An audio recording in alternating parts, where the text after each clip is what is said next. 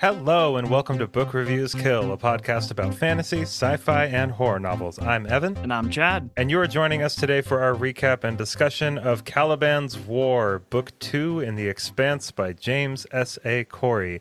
I think it's safe to say this is a good series of books, Chad. We're in very good hands. This is good. I am enjoying myself so much. So good, it would near on impossible in my mind for the rest of the story to be anything but just awesome. It's got to be good. Yeah. I'm sure there will be kind of like, hills and valleys, so to speak. I've heard there's a little bit of a dip in the middle of this, but I don't know. We'll see for ourselves, obviously. But, Leviathan Wakes was great. But this book, Caliban's War, does a much better job digging into these characters. The new ones introduced feel very well fleshed out and felt like great and necessary additions to the story. There was a lot more variation in the dialogue, in the conversations people were having. It just felt like so much more settled, and like I had such a better sense of place and of characters and events, and it was so great. I totally agree. I have a little bit of beef with long series, especially that are 8-9 books in a row, where each book has the same feel to it. And much like The Dark Tower, these books, each book, at least we're only 2 deep, so far, each book has its own unique little home that it lives in, and it's still part of the greater story, and it's not so estranged from the style of the first that it's off-putting, but it's very nice and fills the story out and keeps me engaged, and it's just kind of cool that I don't get a bunch of steaks in a row. It's like, no, they gave me some hors d'oeuvres, and I'm getting a salad, then I get a meal, and then it's a nice build-up. Yeah, this is definitely giving me like space Game of Thrones vibes. Yeah. I mean, obviously there's a lot of different things happening here, but there's a few key things that are giving me those like, vibes. This character is like that character. I mean, okay, so it's mostly just like, we've got this threat. They've got blue eyes, so there's that, which I thought was like, okay, guys, you're both friends with George R.R. Martin. Like, come on. Right. Anyway, and we have Brienne of Tarth. I mean, Bobby. Yeah, Bobby. But it's funny because these monsters have blue eyes, and one of the big things about this book, at least, is that there's this threat going on, and it is a very real threat, an existential threat to the entire solar system. But there's all this squabbling going on, and that's a really big part of A Song of Ice and Fire. So there's that whole thing. It's almost like we would be okay if we could just figure out how to unify and just face the one foe that's actually going to kill us all. Yeah, and I mean, we've got the point of view chapters, obviously, that are titled with the name, so that gave me Game of Thrones vibes as well. But to just sit here and compare this to A Song of Ice and Fire is almost not really fair, because it's definitely its own thing. It is an outstanding couple of books so far. I'm so excited to talk with you about all of this. Let's just get straight into the recap. Are you cool with that? I'm cool with that. All right, let's go. Caliban's War begins on the Jovian moon Ganymede, where a toddler named Mei Meng is kidnapped from her preschool by her doctor. Several hours later, Earth and Martian space marines are attacked by a mysteriously strong bipedal monster, with Bobby Draper, a Martian marine, the only survivor. The Earth and Martian ships in orbit over Ganymede begin a bloody skirmish, which throws Ganymede, the breadbasket of the outer solar system, into chaos. In the aftermath, May's father, Prax Meng, desperately searches for his daughter in the midst of the societal breakdown on the colonized moon. Several months later, the crew of the Rocinante are tasked with delivering emergency aid to Ganymede. Prax spots James Holden during a food riot and asks the crew to help find his daughter. They agree and are able to trace her kidnappers to unused tunnels on the moon.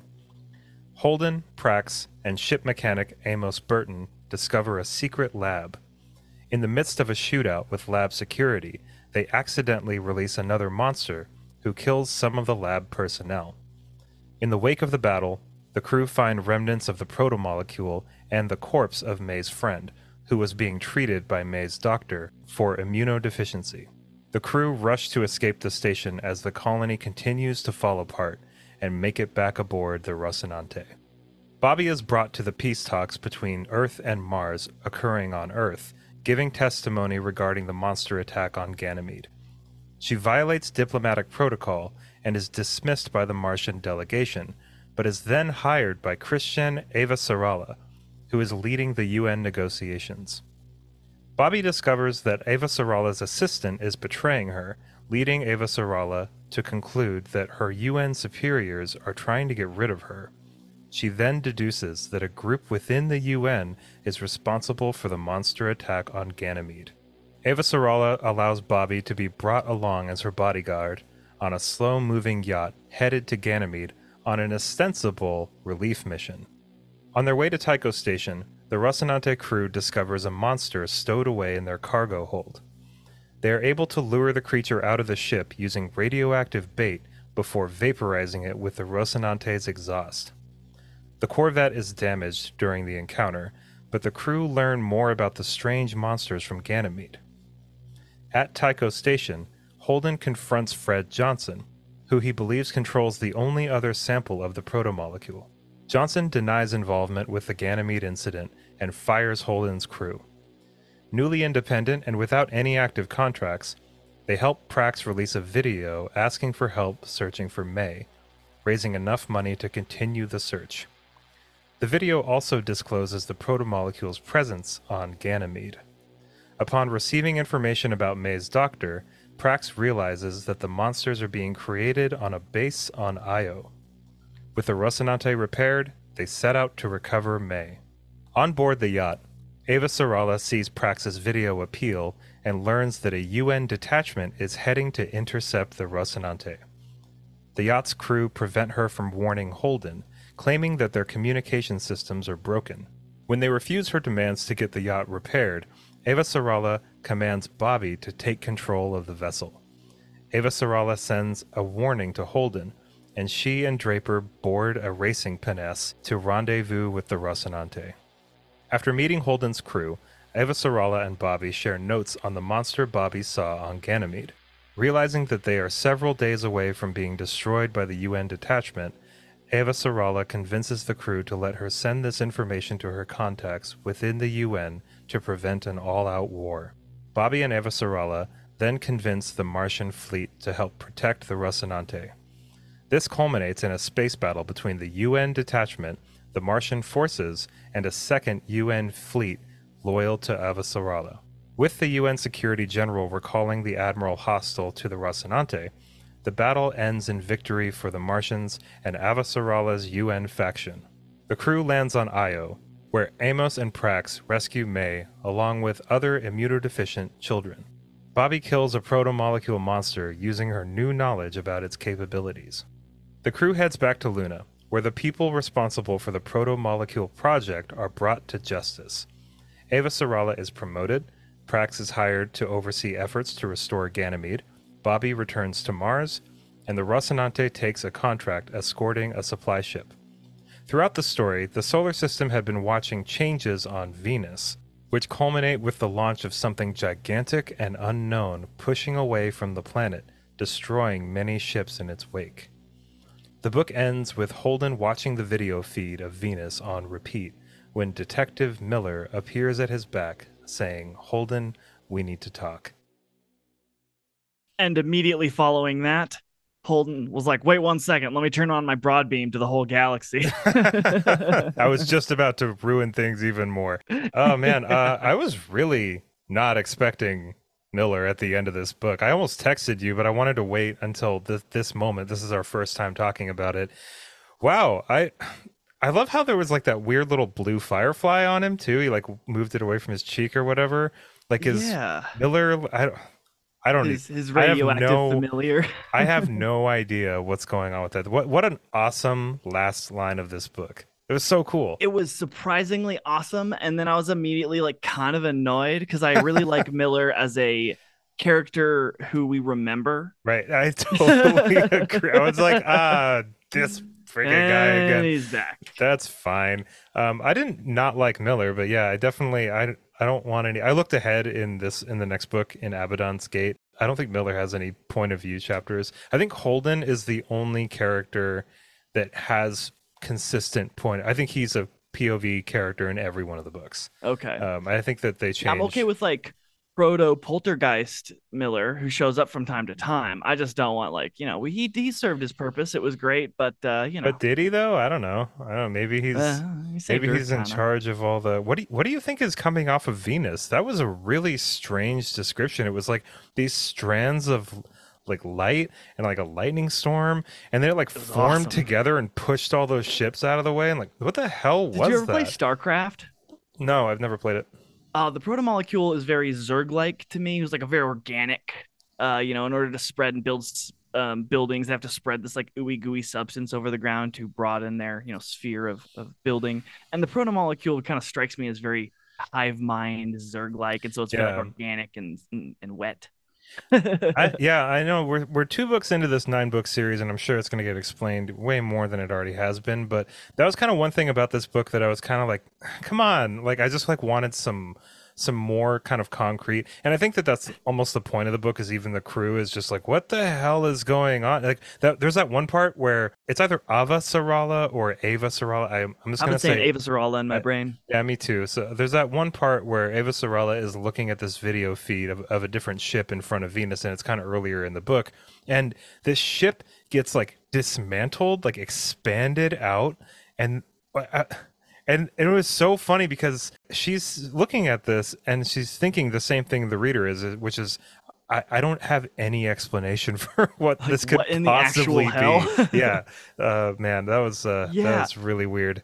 I will double down on your statement. It's literally in my notes of like the one thing that I was a little disappointed on was the proto molecule story arc goes from one unknown to a new unknown, making the previous question totally irrelevant because it's moved on and so should we. But it was like, I feel like Yeah. we should have got an answer and then it evolved, but it just went from like mystery thing doing mystery action to mystery, though its current state of travel is more interesting than just hanging. I think we just aren't supposed to know. I think the last 2 books, in regard to like the proto molecule specifically and the weird things that it's been doing, hopefully will be answered in a way that where it makes these last 2 books make a lot more sense.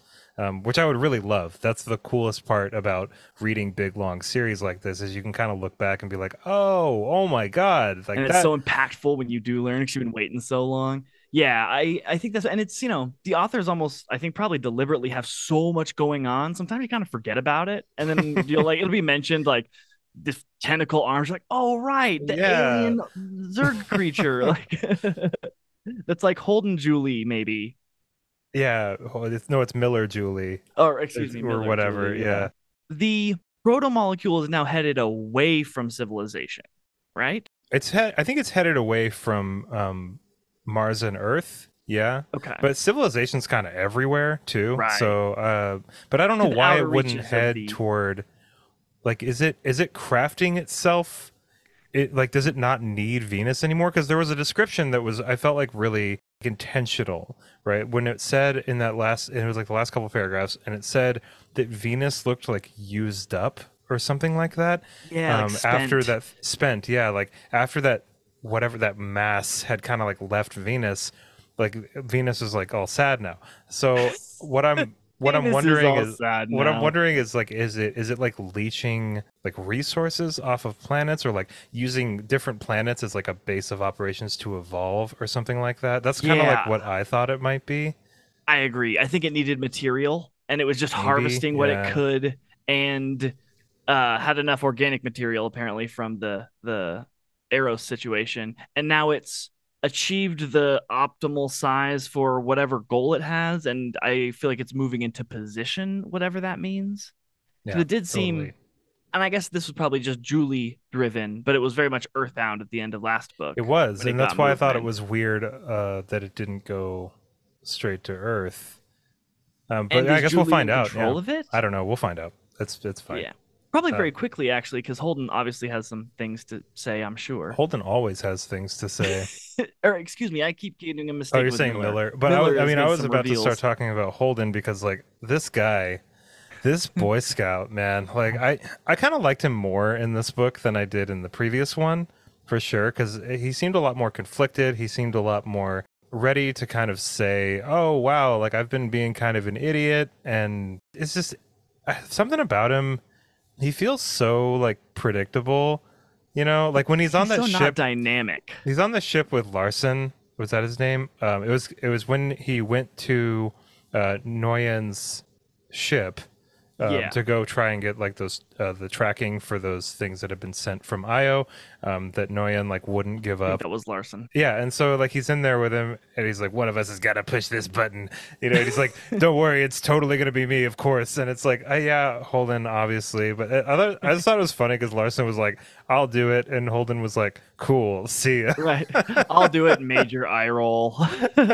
But I mean, his suit was cut, but which I thought was like really convenient that like Larson's suit was cut. You know what I There's mean? a Because lot of it, happen in these books. But before we move on from Holden, sure, yeah, I feel like he was kind of the one character, and I understand why they did it. So I'll explain that in a minute. But he was, I feel like he was kind of dealt a small hand as far as growth and development is concerned. And I feel like the reason behind it is we're obviously going to be with him through probably all of the books. And so we have more time. Whereas yeah. a character like Prax, like, maybe we just spent more time building him emotional connection, we care, and then making his death or sacrifice more impactful.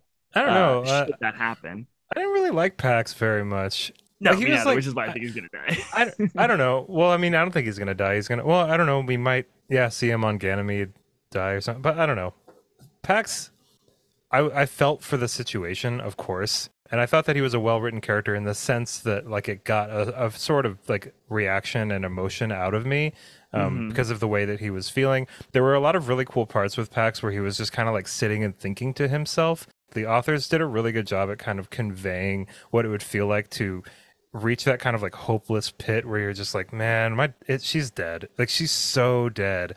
He added a previously unheard voice to the story for sure. Yeah, definitely. But I just, I don't know. I You just spent the felt first like, 100 pages being like, why am I following this guy around? yeah, it I did. wasn't. It was just like he was just kind of a boring character. I don't know. What I just Yeah. didn't think Like he he's on a really needed scooter. the. Yeah, it's fine. It's fine. It's but Eva Sarala though. Oh, Oh, one of my faves. Probably my fave. yeah, I think every time an Eva Sarala chapter came up, I was just like, I just settled in. I was like, here we go. These are so cool.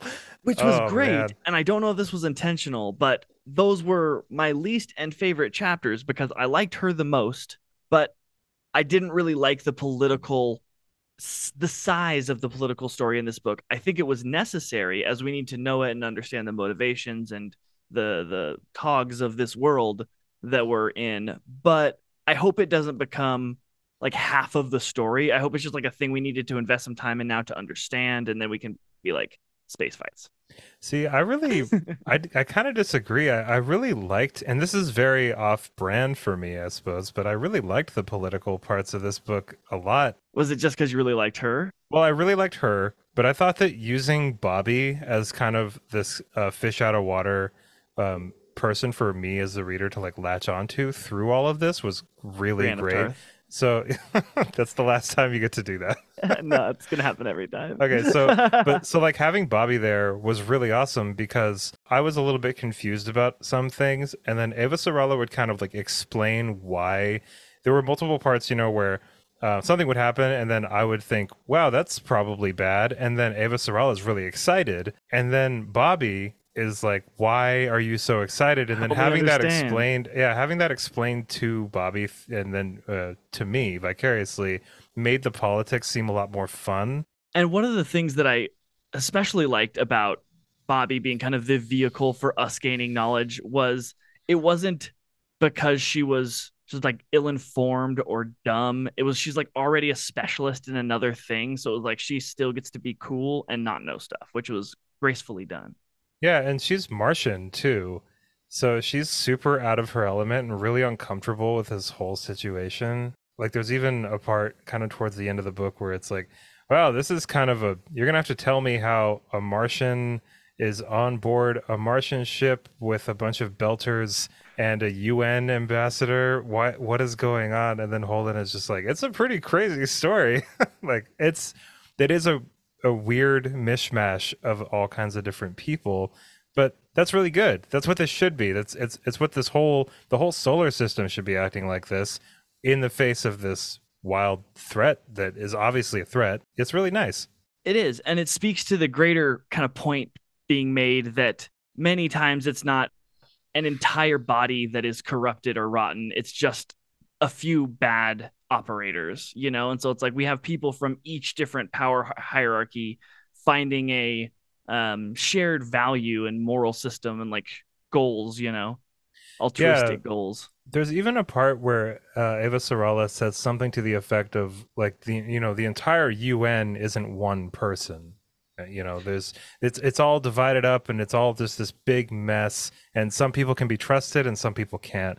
Kind of to that though, one thing that I thought was like kind of a little bit contrived, I guess, was this last battle, which was cool, which I really liked the climax of this book. I thought it was great, well paced, exciting. But like the Martian ships just agreeing to help like immediately, I thought was like it wasn't bad, and there were a lot of things that made it make sense, but I just thought it happened like really fast, and like everybody's so constantly suspicious of each other, and like everyone's like so constantly on the brink of war that like I feel like that Martian ship was kind of just like, okay, yeah, we'll just start firing on this UN delegation. But I guess it kind of like, the reasons that it happened like kind of made sense. Eva Sarala was essentially just like, if you don't stop this right now, the whole universe is going to die, basically. Is like what, and that Secretary General came out and kind of like condemned the kind of rogue faction of the UN. But I noticed that in his speech, he didn't really say specifically who it was also. And then like Aaron Wright turns and like just a lot of things happened really, really quickly.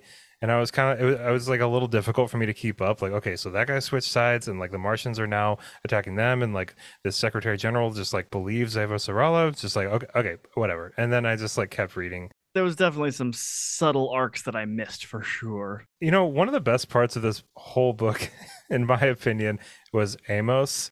I absolutely love him, and giving him some more backstory, fleshing his character out, explaining why he acts the way he does, why he's quick to violence in certain situations like that. That was brilliant. I really liked it. And one of my favorite Amos lines is when Pax is kind of telling them like why the lab is on Io, and his explanation for me as the reader, I was like, I am so lost right now. Like I don't know, I don't understand why he's coming to this conclusion.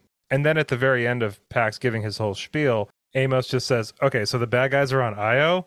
And Pax is like, well, yeah. And then Amos says, well, damn, you could have just said that. And I was just like, yes, Amos, my guy, that's perfect. And I also really liked Alex.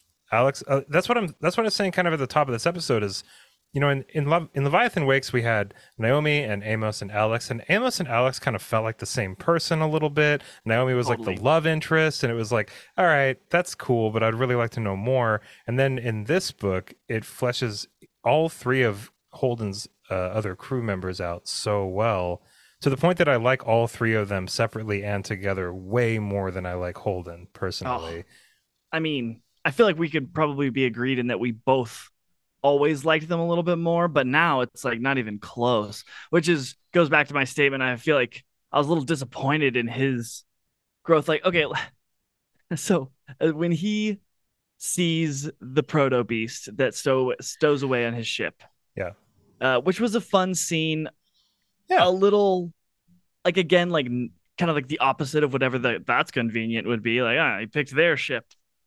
Cool. I mean, wasn't it one of the only ones that was on the ground? Oh, I mean, the whole place was trying to evacuate. Yeah. So I feel like Maybe. whatever though. So he goes back and he's just like enraged. Doesn't curb his enthusiastic judgment that he goes and slings at Fred by any of his previous in the last books mistakes, which are all of which caused by incomplete information that he then acts upon. And he does that here and like ruins his only connection with the one political party he has any power with. Not to mention Naomi basically just saying, just don't do this. Like, you don't have all the information. And then Holden's just like, I can't help myself. I gotta go talk to him. But it's just, it got him fired. And obviously it worked out. But it's still just like, dude, Holden, like you have not talked to a single other person in this entire organization. You know what I mean? Like, it's not like Fred is literally the only person an OPA that has any information on anything. It's like you're not even gonna like hang out while your ship gets fixed and maybe talk to a couple other people. Like I thought Right. Fred's reaction to Holden basically accusing him, in as many words, accusing him. I thought Fred's reaction was completely warranted. He pulled rank on Holden and said, "Look, I am like the leader of this entire faction in the solar system. You work for me, okay? I've been paying for everything for you this entire time. Holden is going to have reasons to not trust people, just like everybody else has reasons to not trust people. But it's not enough. Like I feel like Holden should have respected Fred enough and not held Fred's past against him either, which he does, which is really dumb.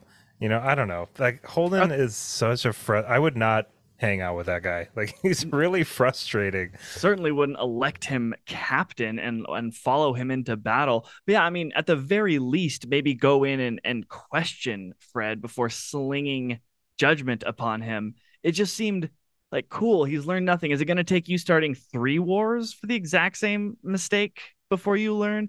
And then what does he do right after that? He takes his Praxis information about May and blasts it out to the whole, which like probably is a good thing, but it just seemed like, man. But it gets a bunch of UN, like rogue UN factions, like on their tail. You know what I mean? Like Yeah, and like his wife is like on a hate couldn't help campaign. putting that into the message. But as far as Holden being the captain, I'm kind of on the fence about it. I feel like in some moments he really shines and he is a really good captain, and then it kind of gave me like a who better to be king than Brand the Broken like kind of moment when they were talking about all their roles on the ship, and then Amos is like, "You talk better than any of us," and it's like I feel like there's way more responsibilities a captain has than just talking to angry people, which obviously is a very good quality in a leader, but this guy really loves acting without thinking about anything, which is funny that Naomi had kind of said, like, you're turning into Miller, like, shoot first, ask questions later. And it's like, well, yeah, with regard to violence, sure, but he's always been impulsive this entire time. Like, it's like Yeah, his like how whole about thing. think first? Yeah. But I thought that Yeah, and Naomi kind of getting on him about that was really cool. I liked it. yeah, I thought it was an appropriate response by her. I would love to have a renewed faith in Holden by him coming to some of these conclusions on his own. Because yeah, I really need him to show some growth in the next book or so, because like him being the leader and me just being annoyed by him constantly and so self-righteous, like no one else can be as altruistic as me. He's such a Boy Scout. It's like if it goes on too much longer without him evolving, I'm gonna start judging his crew for still following him and trusting him. So I hope he gets he levels up. Yeah, we might see it. Yeah, I hope so. It's a pretty terrible person who holds food as a quid pro quo for you being able to find your daughter. The one guy, I need some chicken, or else I'm not helping you. It's just like, man. I mean, the whole station's falling apart and everybody's starving. I thought it kind of made sense. Like, I it's guess. it was weird that it was like a specific kind of food. Maybe I think that was why it was messed up. He's like, Like I that's want specific. chicken. Yeah, not just food. This food that I want, or I'm not going to help you find your missing daughter. Yeah, I could kind of see that actually. Now that I'm thinking about it more, because when I Well, saw Amos like basically crush the kid's face in, I was like, geez, like oh my god, like this is crazy. But then it while kind we're of on, goes go to ahead. explain Amos's whole situation, which I thought was very well done. Did you catch that? About his growth right there, or About Amos's like backstory. It was kind of like Amos didn't really like overtly say like what had happened to him, but he kind of described something that had happened to other kids where he had grown up, and it was just like a refresh my very memory. it was It's like not popping in. prostitutes would like be intentionally impregnated so that for people with like a pregnancy kink kind of because of how rare children were or pregnancy was, and then after the kid was born he was basically just ditched or sold into something even worse or something, and like that was Amos kind of you get the impression that something like that or that specifically had happened to Amos, and that's why he's so hell-bent on helping somebody find their kid, and the way that either Daniel Abraham or Ty Frank wrote it was really cool because it wasn't it wouldn't have really made a whole lot of sense for Amos to just start talking about it, but mentioning it and kind of like talking about it in a more like removed, distant kind of way, and like Right, like letting third me, person. yeah, like letting me as the reader kind of like catch up to that and make that connection was really great. I thought, and it like fit in with Amos's character. It was awesome. It was really good. Totally. And it fleshed out a lot of his motivations as well, as why he's such a loyal crewmate, right? Because he was Yeah. born not wanted. And so now once he found a place, it's like that is his home. He Yeah, will die for them. totally. Yeah, Amos is definitely. Uh, I picture Alex as Matthew McConaughey. I don't know. It's just it's in my head because he's got like that southern accent kind of thing, and he's Even like though he's really, Indian. he's super calm and cool and collected, you know, and composed and just yeah. I really thought that He's was awesome too. That always he is relaxed. Indian, but he's got that southern accent because of just the way that people migrated to different areas on Mars and stuff, and the accents kind of got traded around and stuff. I love that. I thought that was such a nice touch, and that's what And would it happen. totally, it's those little quirks, especially as they get refined to just one person having this little like weird thing about them that really like ground the story and bring it to life. Like a good example of this is Ava Sarala. Not only does she have a foul mouth, which I love, is also she has pistachio nuts all the time and is constantly frustrating everyone by like leaving little shrapnel pieces of the Like nut her little casings way of around. pissing everybody off. Yeah. It's just real. I thought that Eva Saralla's kind of like vulgarity was kind of annoying at first. Not at first. It was more like a like this would be annoying if it was used a certain amount, but the fact that it's used so much like kind of brings it back up to funny again, you know? It's like this perfect amount. It's like every sentence. So it kind of like really works. And she's like 70, which is really cool. And another thing that I really love about Eva Sarala is her husband, Arjun, who it doesn't have any POV chapters. We hardly ever see him, but it humanizes her so much. You know, she's got to put the mask on, as Arjun would say. You know, like she's still a person at the end of the day. She still has so much love in her heart. Her heart's in the right place. You see her motivations for doing the right thing. She actually cares about, you know, who'd have thought the whole solar system not being destroyed. That's one of the things that's definitely, I kind of mentioned this in the episode previous, but it's just one of those things that's definitely really frustrating to read about. This is set hundreds of years from now when we've accomplished so much as the human race, you know, like we've done so many amazing things, and it's just like, yeah, but as soon as somebody gets their hands on something that could potentially kill everybody, suddenly everyone's fighting over it, and it's just like it makes sense, but it's also annoying and frustrating. It's like, why this is why we can't have nice things, you know? Right. Like this is it sucks. It's It's just a it's bummer. pretty it is a bummer and it's kind of interesting and I think very deliberate. So I don't think that it's overused because I think it's intentional, but it seems like every battle or re-flaring up of a battle state where people are actively attacking each other is caused by false evidence and then someone attributing a motive to some act or info that is actually not true, whether that person who gave the false motive knew it or not, and then those in power using that potential manipulation of incomplete info to have their way and justify blowing stuff up. You know what I think is a really key aspect of that, if you wanted to dig into that a little bit, is there's multiple points where Eva Sarala admits that she's really scared, right? She confides in Bobby and says, I'm afraid. She confides in Arjun, says, I'm afraid. And I think that, in my opinion, what's being hinted at here is that even these people that are in really high positions of power are operating mostly under fear and insecurity. You know, like no, Nguyen, and that's how I'm pronouncing his name. It's It's Nguyen. Nguyen, I think. It's Nguyen. But Nguyen and Aaron Wright, anybody like even her assistant Shane. I can't remember his name. We shouldn't remember his name. That guy was an asshole. but Yeah. um, but everybody is operating kind of for themselves or like out of a place of fear, and it just so happens that Eva Sarala is operating out of a place of altruism, but she's also really afraid, and a lot of her motives are to not be afraid anymore, which like totally makes sense. Nobody wants to be afraid, but it just so happens that some other people are afraid that this protomolecule will fall into the wrong hands. So then they feel like their fear is a justification for the rash acts that they need to commit, or Horrific they thing. or they use it, not necessarily the fear, but they use these justifications of like protecting people and advancing the human race even more against some alien threat or whatever. And I think both of these books so far in this series, we've done a really good job at kind of posing the question, not necessarily answering it yet, but posing that question, much like we see in Inheritance by Christopher Paolini, which we're also reading right now. Of like, okay, so where is the line? Like, how many people need to die to ensure safety?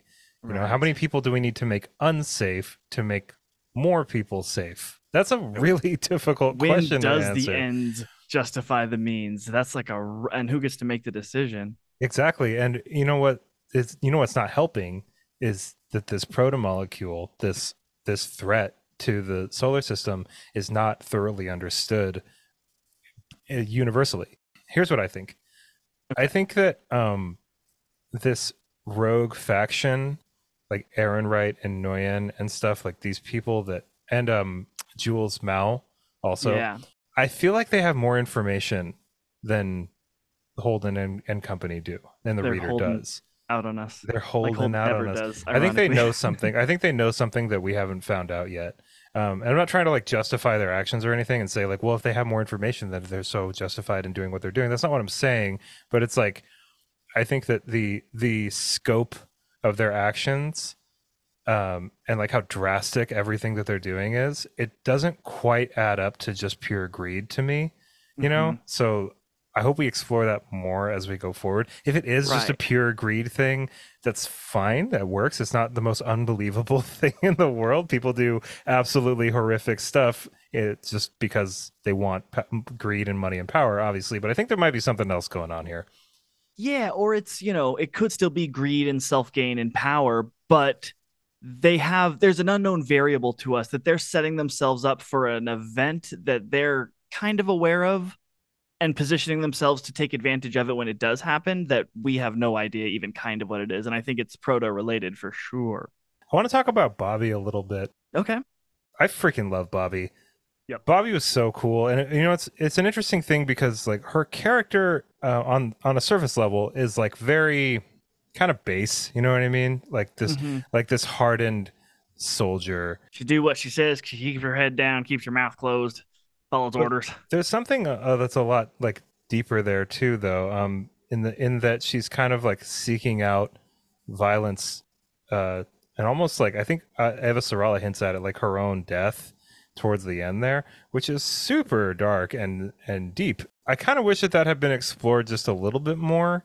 I think that the narrative kind of like leaned a little bit more toward into her being like this kind of stalwart, like stoic soldier, more so than her real feelings about all this stuff, which I really enjoyed when she like kind of had that explosion, like that meeting between Earth and Mars, Uh-huh. where she was just like, "Are we going to talk about this ridiculous monster that killed a bunch of people right in front of me?" And then she gets rushed out, and they're just like, "We can't talk like that. We can't do it like that." She's just like, "Why not? Why can't we do this?" And so, like I said before, her being there for all of these political machinations that are going on, like if it had just been Eva Sarala in those chapters without Bobby there, I think I would have got a little bored of it. But she's kind of like the straight man, like she's kind of like the hardhead who's like actually right about stuff, instead of Right. Holden, who's the hardhead who's just hard-headed and stubborn. Like Bobby felt stubborn for like a lot of really good reasons, and Bobby felt like somebody that when she was being really stubborn or when she was acting a certain way, I totally understood like every facet of it. Yeah, she was awesome. Mm-hmm.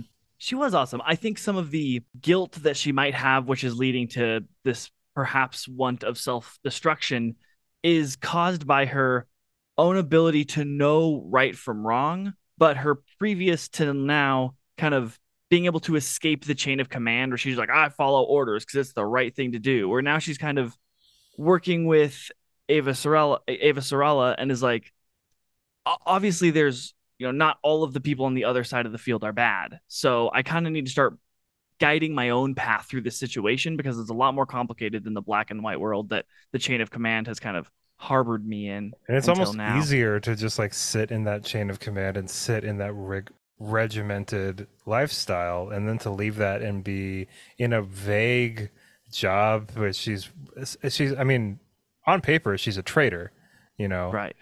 which is also a very interesting thing. It makes her a much more sympathetic character that she's still sticking with Ava Sarala because she knows this is the right place for her to be, or maybe not exact for her specifically to be, but it's the place where she could do the most good. And her specifically, I think even, the chain of command also harbors a soldier from some of that guilt of having to do something. They, slaughter all these people. Well, they were just following orders, sort of thing. It kind of moves up the chain.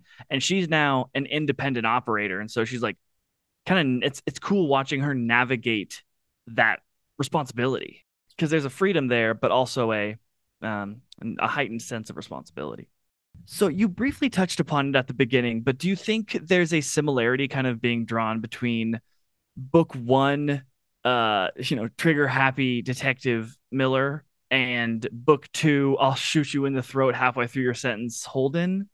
I don't know. I felt like that got kind of dropped a little bit when Holden shoots Noyan in the throat, and then he's like, "Oh, sorry, I know you're gonna be mad at me about that." And Naomi's just like, "No, that guy had to die." And it's just like, "Oh, okay." Because he So was a like sociopath. this, but like this guy had to die, but it was like bad when Miller did it, to Yeah. Anthony Dresden. It's like kind of literally the exact same situation. And that's So my frustration. He doesn't realize it. well, I think he realizes it I just thought, yeah, that scene was weird because it was like he does realize it, but only to the extent that he knows it's gonna piss Naomi off. And then Naomi's even like, nah, it's cool, don't worry about it. It's like, wait a minute, we just spent like 2 books setting up this whole thing about how maybe you shouldn't shoot first and ask questions later. And now it's like, nah, it's cool to do it in like literally the same situation you got upset about in the previous book. So maybe it's like setting maybe it's a way of complicating Holden's character a little bit more because like maybe in the third book he's gonna have to wrestle with that a little bit. That'd be cool. But yeah, I don't know. I thought that was kind of strange, for Me too. sure. Yeah, I feel like if the scene in the Bible where the village is about to stone the woman and Jesus is like, "Whoever is without sin, cast the first stone," we would hear like mumbled once again. I have to do all the hard work, quickly followed by a rock hurled from Holden, who like winks at Jesus, being like, "I knew who you were talking to, big guy." Like, Yeah, I don't know. I don't want to like spend the whole episode crapping on Holden, but yeah, he's pretty easy target. But obviously we're only 2 books into a 9 book series, so I feel like you said earlier, like there's a lot more growth potentially for everybody. And you know, Holden, I feel like does a really good job under pressure, which is a very good mark of a good leader. There's a lot of cool moments when they're in kind of these pitched battles where Holden is really calm and really collected, but then also there are some other moments where he's barely clinging on, like when they're on Ganymede and Holden realizes for the first time that potentially the protomolecule is in a very close proximity to them, and he barely handles his way through that situation, which I kind of liked, honestly. Like I yeah, really Eros liked that. trauma. Yeah, I mean, I thought it was a really great way to show that. Like it was, he's got some PTSD. Like he's got some issues after watching what happened on Eros, just like anybody would, because that was a lot. And Yeah. he's like in his mind, he's like, oh my god, I'm about to see the same thing happen right now, and this is all happening all over again. And even Amos has to be like, hey, are you okay? Because we gotta we got stuff to do like right now, and you're our leader. Is he still their leader? Like, I don't know. Okay. Like, I don't know. I felt like halfway through the book, he was like, "Hey guys, I just want everyone to remind me that everyone here thinks that I can do this job better than everyone else, right? Okay, vote. Yeah, okay, I we're don't good, we're think good, we're that's what that conversation was. good.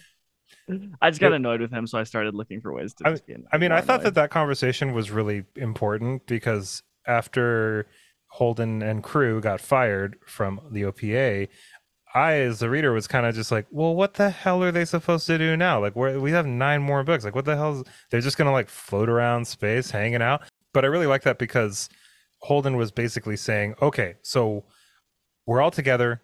What are we supposed to do now? And I was kind of feeling like that too. So it was a really nice conversation that they had kind of settled on some things. It didn't really feel like the crew was really dividing, other than Naomi leaving, which I knew Naomi was going to come back. And I feel like she didn't even really leave. Like No.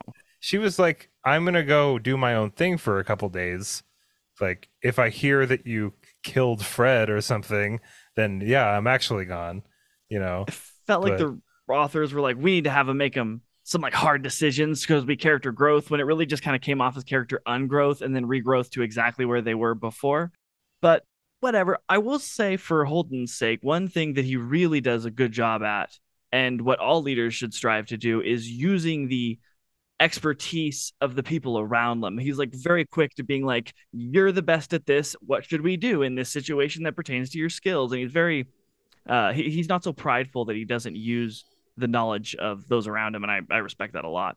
Okay, I think I just missed this a lot, but what was it about May specifically that made her the viable test subject? Was it her autoimmune disease? okay, so I think I know Okay, I'm this. glad you're not like I idiot. mean, I kind of know. Um, I don't know the specifics, but it seemed like these kids with this immunodeficiency.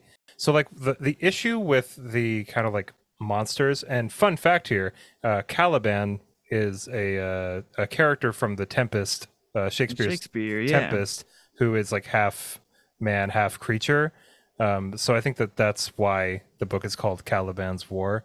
But anyway, so the issue with these Calibans, if you will, with these kind of like hybrid protomolecule people monster things, is that they can be, I guess, programmed to a certain extent, but then they're not able to be controlled, and that's an issue, obviously, because they want to. It seems like they were trying to weaponize them to some degree, and it can't be controlled. So I think that they were experimenting on these kids because their immune systems were similar in that regard.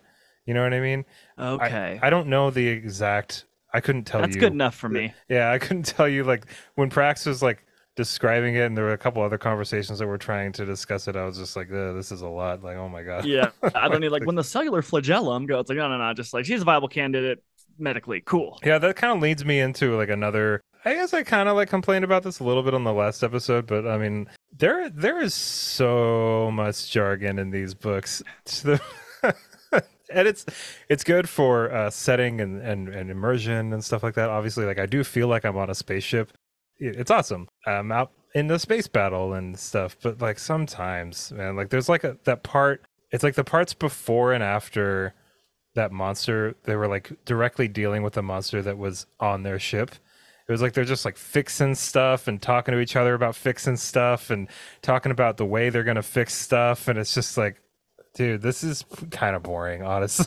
Like, Right. There's this a is, fine line. Like when I'm yeah. reading a sailing fantasy novel, I want them to use sailing terminology, but not to the point where they're like, there's a lee word coming off the prow side, so you better haul your skivvies or else we're going. You know, it's like, I don't know. But like, you but know? to be fair, like, what other language should they be using? You know what I mean? Sure. It makes sense because it's like it's kind of on me as the reader. I'm like, I don't understand what these words are. It's like, well, then look them up, Evan. Like, you're reading science fiction. You're reading about spaceships. Like, do a little It's to be legwork. expected. Yeah, I know, but it's But just like I said, there is a some. fine line between understanding and, immersing you in their world. So, and I think, occasionally it tarried over to the wrong side of it, but not to a point that I was annoyed. Oh no, I never like put the book down. I was like, I don't understand any of this. It was just, there were just parts where I felt like my eyes were glassing over a little bit, and I was just like, I don't even know what. There's like a whole paragraph of words that I don't understand. But maybe I should just pause, and I've got my phone right next to me. Just Is look there an up what it index at the means. back? I No, haven't looked. no, there's not. But I should just look it up. Like, I'm sure there's Expanse wikis. I'm sure there's all the resources I would ever need. So, folks, if you're listening right now, I won't complain about this on the next episode. I'll just do it the way I'm supposed to do it. This is too hard. This is really difficult, I guys. don't know what any of these words mean. Oh, so hard. Like, I got a dictionary. Though, while we're talking about things that we have to look up, I'm going to go back to the title Yeah, sure. because I was a little annoyed as I had to do some extracurricular research to figure out why it was called Caliban's War. Because at no point is that word within the I know, I confines was of like these waiting almost for it. 600 dense pages. And it was like, man, if you couldn't fit it in there, like maybe just give me one little paragraph about the history of like, did you know? And it's like, give me Yeah, a they could little have thing where pulled it's up like, Shakespeare on one of their little iPads, like their yeah, terminals. That would have been kind of cool. If Naomi was reading The Tempest or something and said, "Oh, this is weird. Those things that's like Caliban or something." Because right. I mean, I But it's I, like, I re- have to I go, read a decent amount, but I didn't I didn't know it was like a character from The Tempest. I'm sorry. neither did I. And I've like done the play. Oh, really? Oh, wow. Yeah, in high school, but still. Apparently none of the book's titles have anything to do with what's in the books. I looked it up. They're all like allusions to something else. So Abaddon's Gate is like something else that's Biblical. not. Yeah. Is that biblical? Oh, yeah. Oh, I didn't know that. Okay. Yeah, but Don Uh, is like Lucifer's right hand man, oh, wow. That's and he guards the gate to hell. ooh, this is gonna be pretty dark then. He Oh has the my god. keys. And then like Cibola Burn and I mean Nemesis games. That could probably apply maybe. Um, Yeah. But yeah, I don't know. Tiamat's Wrath. They're cool names for title. They're cool titles for the books, but yeah, I kind of fell into that. Like, when is this Cibola guy gonna come up, or when is this Caliban guy gonna come up? I agree. And it just made me annoyed that if you can't contain your entire story within the story, like, come on, man. It's like, that's the point. That's where the story should be told. You have a place for it, put it in there. I know, Don't and make that's me why I Google thought it it. would be really cool if somebody was reading the Tempest, because it's like it's not a big deal that it's a reference to the Tempest. That's totally fine, but just like include it in the thing. You know what I mean? Yeah. Whatever. Yeah, exactly. Like That's put the not a story problem.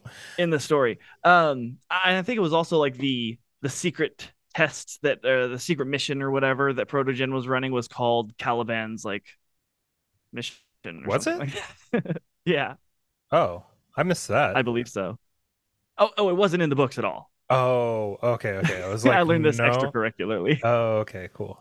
Yeah, and also I haven't watched the show, and it seems like maybe some stuff is like covered differently, or with more detail, or more succinctly and like coherently in the show sometimes, which is interesting. But I don't want to watch the show like while I'm reading the books because I guess they did change like a decent amount of stuff, so I don't want to Hmm. get my wires crossed there. The season one goes immediately into the politics on Earth. You're introduced to Ava Sarala in the show in episode one. Oh, cool. Yeah, Wow. All right. Maybe I kind of want to watch it now. And I'm not going to. I'm going to Booker is watch it. cooler though. Okay, so I don't want to just take us down a rabbit hole of just like that's a ridiculous thing to talk about, but like I don't know, we talked about some weird food stuff with the chicken earlier, so I'm gonna just kind of add to it. Pizza party, a pizza party. A The piece. Wait, what are you talking They about? come across all of Oh, like that the was weird. secret Yeah. agents. Like the whole place is being evacuated, but like in the room right next to where they find the dead body of like there's like a pizza party happening. Like, what, a party around pizza That was kind of odd. during an evacuation? I think it was supposed to show that those were definitely not people that lived on Ganymede, because the people that lived on Ganymede wouldn't be eating pizza because they're all like starving and stuff. So I think Right. that was like the way of showing like this is a very different set of people, right? They're eating pizza, but that is I forgot about that because it was so off that I was just like, whatever. She had like she had like a whole piece of pizza in her mouth, and then he like shoots. Yeah, that was okay. Yeah. It seems so like evil monologue, like it would be the only thing that could have made it worse is if they were like, well, yeah, we stole the money for this pizza from those kids that we experimented on. It's like, okay, we get it. They're bad. Did you think that it was kind of convenient that Prax sees Holden and he's like, oh, I saw 4 minutes of video about you being super altruistic. You're Dr. Information. You're probably Dr. Kidnapper too. Help me out. And then they're like, yeah, let's team up. It just seemed I did think it was convenient. weird how quickly, like, they're there for relief efforts, and so technically they're doing their job, but it's like I feel like they kind of ditched like the whole reason they were there on like a grander scale, which is what their mission was. I guess if you think about it, like maybe their mission was just to drop stuff off, and then like what, just hang out there for, I don't know. But I did think it was kind of like, oh, they're just gonna help this guy like immediately with like this one problem, when this entire place is just like falling apart. They're like, But people are escaping in just suits. Nobody needs a ship with extra room. We'll just help you. yeah, that was a little odd. But then it made a lot Yeah. more sense once they kind of realized how tied in May was with everything, Oh, it and was they the right and they move. and they figured it out really quickly. So it kind of assuaged like all of that for me, where it was like I was willing to suspend a little disbelief because it was like obviously the right way for the story to go. You know what I mean? Hmm. But yeah, definitely, I was like, there's no reason for them to help this guy, like at all. But he nailed it in his radar for good people who try to do good things, and because Holden is that. I feel like, and I've complained about this in past podcasts, and you never seem to have a problem with this, so I think it's just a personal issue. But I really wish that authors would take the time to leave me a line of like, and while they were waiting between missions to go kill another space pirate, the crew trained with the close quarters expert who led the squad team for the OPA and learned squad maneuvers. Because they get into these gunfights and they're grossly outgunned every time, but they all survive. And it's like, give me a reason so I believe that. Yeah, I think it's just kind of like a, this is the main crew in Star Wars, and the stormtroopers just happen to miss a lot, kind of thing. Yeah, I do hear what you're saying though, because the like, Millennium Falcon will never be shot down. and it's something that, so we're 2 books into this, and obviously this series is going to get a lot different, and we're going to end up eating a lot of our words as this goes on. And we appreciate everybody that's listening right now that's read the entire series and is just kind of humoring us right now. Um, but reading this book and the one previous, and like the myriad action sequences that I really love, that I think are coordinated really well, uh, there is like a small part of me that's just like, all right, is this going to turn into like a Dritz Stewart, and kind of like they get into like 5 or 6 different skirmishes a book, and they just all come out clean every time, and round we Rocinante go. does it too. Just Yeah, gets yeah. through like a whole fleet blockades, like I know that was kind torpedo. of funny when like Alex landed, and Holden was just like, "How did you do that?" And Alex is just like, "Yeah, I'm just that good. yeah." It's like, okay, man. All right, Like, I McConaughey. know that's why I have like that. All right. Like we're just gonna bring down the Rocinante at a different part than nobody's looking at. And I'm gonna look good while doing it. Yeah, but that's fine. There's a certain kind of like style to these books that I really enjoy. There's like this kind of like laid back energy to a lot of things in these books that is awesome. I think it's great for science fiction. Sci-fi can feel a little bit stuffy and overbearing now and then.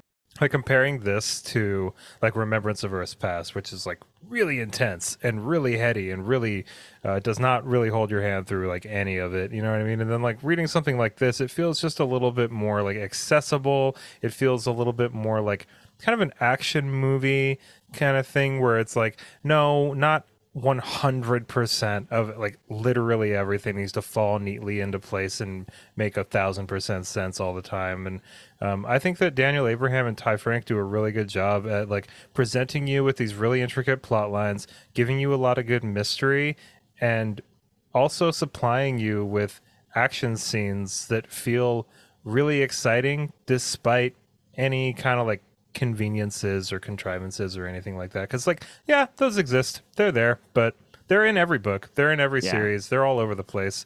We've talked they're about it not multiple times on here. they're not afraid to beat the heck out of their snow globe with which I love. And I always have the ultimate justification for those seemingly acts of repeated miracles, which is stories don't get written about the people who aren't lucky. Of Yeah, course. totally. In Yeah, fact, of all the stories out there, it's pretty likely that one person would be that lucky that many times in a row.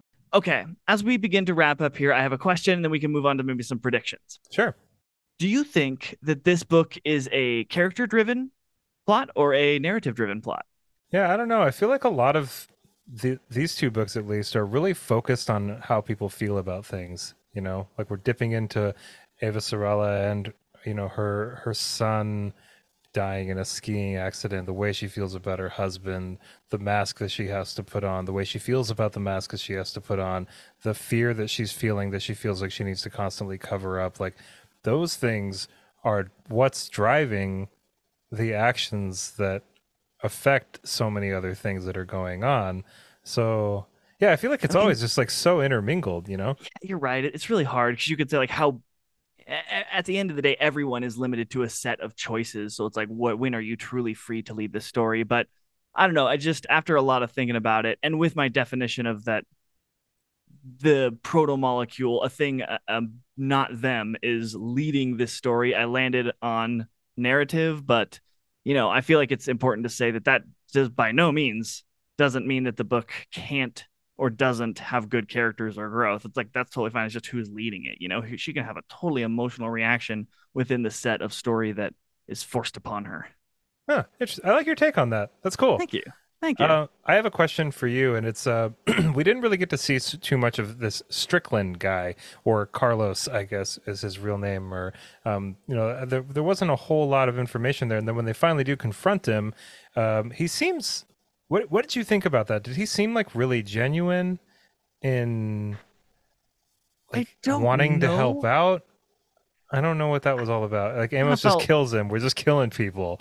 Like Yeah, I don't know. I got the sense he was like a man with his back. He was like Dresden without the sociopathic calm, and that he was like, I have no more outs, so I'm just gonna try to talk my way out of it. Blah, And it was like, yeah, but like take him prisoner or something. Like we're just murdering he needed everybody, a and that good kind of shooting. connects to what I was saying before of like maybe these people have really useful information. You keep fucking killing them. Like stop. He Like if needed this to go. like this situation is so bad. Like it's so nobody like the more information you have, the better off everyone's going to be. So stop killing the people that have information. Like you The think these lack of guys are which just starts every war. right, and it's like what you think that these big baddies just have literally the not the same, not even just the same amount, but the same kind, the same flavor of information that you do. So it's like perfectly reasonable to kill them because they're just no longer useful to you. It's just why? Why would you do that?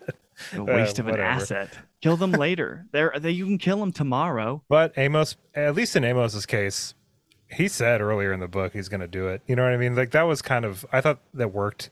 I'm still annoyed about it because it's like this guy has so much cool information, but at the same time, like Amos was like so many chapters before, like I'm going to find whoever this is and I'm going to kill him, I'm and gonna then he kill just him. does it. And Amos, his backstory and everything, like really feeds into that. So yeah, Yeah, that I'll give that a pass. that locked into perfect alignment of like, yep, he's a man of his word. He sets his eye on something and he does it. All right, let's do a couple predictions here and then call it a day. Okay. Man, it's like I feel almost unfulfilled because there's so much to this story. Yeah, It's there's like I so feel like much we haven't more. done a service. We could be here for 3 hours, but people probably don't want that. So And I'll allow we them have to. 7 more books, so Yeah. we're gonna don't worry everybody. We're gonna be talking about this so The much. boomerang will come back Yes, around. it will. Okay, so what do you think is the ultimate goal of the protomolecule if it has one? What do you think it's trying to do? I think it's a first contact program. It's a well, I was going to say non-threatening, but it hasn't proved itself to be that. It's a interesting way of approaching another race or a potential race and being like, here's a way to give us a call, maybe. A call? Yeah, get in contact with us. Interesting. Like when you're Yeah. ready, it'll be there for you. Oh, but then what? But why would it mutate everything? Like, why wouldn't it just be, you Uh, know? I don't know. Like, I think it's like malevolent. I think it's there to like You wipe everything out. At least that's how I yeah, feel it. Like, maybe. Is it it was sentient headed towards Earth, or is but I it guess that was programmed? Julie too. Yeah, she just wanted to go That home. was like a thing. Yeah, that was weird. but Homeward bound. but Yeah, like, I don't. why would it like it like turns humans into soup? Like that can't be good, right? I No. mean, that's not like if I was an alien civilization and I was like, let's make contact with these folks, I wouldn't be like, how do we turn them into soup? And Stand in it's the middle of also like Arrow Station, like, huh, not what we had in mind. well, and it's also like implied that it was sent on an asteroid to Earth to kind of like stop life from evolving on Earth, or at least, if not stop it, then change the way that it did it. I call bullharky. I also, so I don't quite not believe that, but at the same time, I also think that the only people we've heard that from are the people that were trying to use it for their own benefit. So I don't necessarily believe that. So Right. I don't really have much of a prediction about it. It just seems like something that was designed to, maybe it was like sent by an alien race to further populate. Maybe it is an alien race. You know what I mean? And then they saw that Earth was ready for life, and they were like, "Oh, but there's already some there. Let's just send ours over there." Or something. I Right. don't know. I don't Or know. maybe it was going to turn into humans originally, and then they're like, that failed, and they dropped us off later. But I mean, you're telling me that the alien race that can make the protomolecule, put it on a moon, slingshot it towards the Earth, didn't know that it would then get caught by Saturn or whatever's Right. gravity? Yeah, Like that's they don't know another really orbital good mechanics question. math? Like Yeah. I feel like It just they would happened. have figured that one They're out. like 2 billion years ago. They're just like, dang it. Dang it. That planet was behind the other one when we did our calculations. We didn't see it. Oh, that thing was huge. We should have seen that thing. Saturn is big. Yeah, I don't know. I don't know. We'll find out. Alex and Bobby, or is it Amos and Bobby? I felt some vibes with one of them. No, I don't see it. Like Bobby was never, because there was a moment where Bobby was like, I want to be around somebody because I'm just like sad and anxious and stuff. Like right before that battle in the climax, and she had considered going and visiting Alex, but then she knew that it would like give the wrong signal, and she wasn't. I don't think Bobby or Amos or Alex. I think it was a cool idea to just like have platonic Mm. relationships in here and just keep them that way. Bobby's like a pretty complicated character. She doesn't seem like it. That's why I like Bobby so much. Is that she doesn't really seem like a super complicated character, and heaping more like conflict onto Bobby. She's also like super smart, and she knows like if I get into her like a thing with one of these guys, like I'm not gonna Yeah. want to go home or something like that. You know, it just made sense to send Bobby home and be with her family on Mars after the ordeal that she went through. Yeah. You know? Yeah. I think part of her kind of arc is the realization of her problems is the realization of how complicated she actually is. She's not just a Mhm. drone that follows orders. She thinks and knows right from wrong and has the freedom to choose and affect things, you know? Oh, best prologue of all the books. I predict this one was the best prologue of all the books. We're only on the second one. It was so good. It was really good. Yeah, I This liked it. awesome battle that then starts another battle. Yeah, I thought it was good. Wait, no, wasn't the prologue just May being taken away? Oh, I think you're right. I just Yeah, it have it was a so good hyped up in beginning. my Yeah, it was a good brain. Yeah. beginning to the book. But yeah, I think that the prologue was pretty tame, Darn, my actually. prediction is died before it even got onto its feet. Well, everybody, I think that's going to do it for us today here on Book Reviews Kill. Thank you for listening to our recap and discussion of Book 2 in The Expanse. Caliban's War was great. I liked it more than Leviathan Wakes. And you can join us next time when we recap and discuss Book 3, Abaddon. Is it Abaddon? I think it's Abaddon. Yeah. Abaddon's Gate. I think I Abaddon? don't want to start another conversation again, but I like this one just a little less than the first one. Oh, interesting. Oh, Yeah. wow. I was like Yeah. wrapping up. I also think Prax is going to die in the next two books. I flipped through a little bit the third book, and there's no Prax chapters, Oh. or Avasarala chapters, or Bobby chapters, Oh, wow. which is interesting. I hope that doesn't spoil anything for anybody, but Might if tidy you up made the it this story, far yeah. into the episode, then you have more patience with us than just me spoiling stuff. So I appreciate you being here. Yeah, we'll see what's going on in book 3 when we get to it, which will be next week, everybody. So thank you so much for listening to this episode. Hope all of you have an awesome rest of your day. And of course, happy reading. Bye, everybody.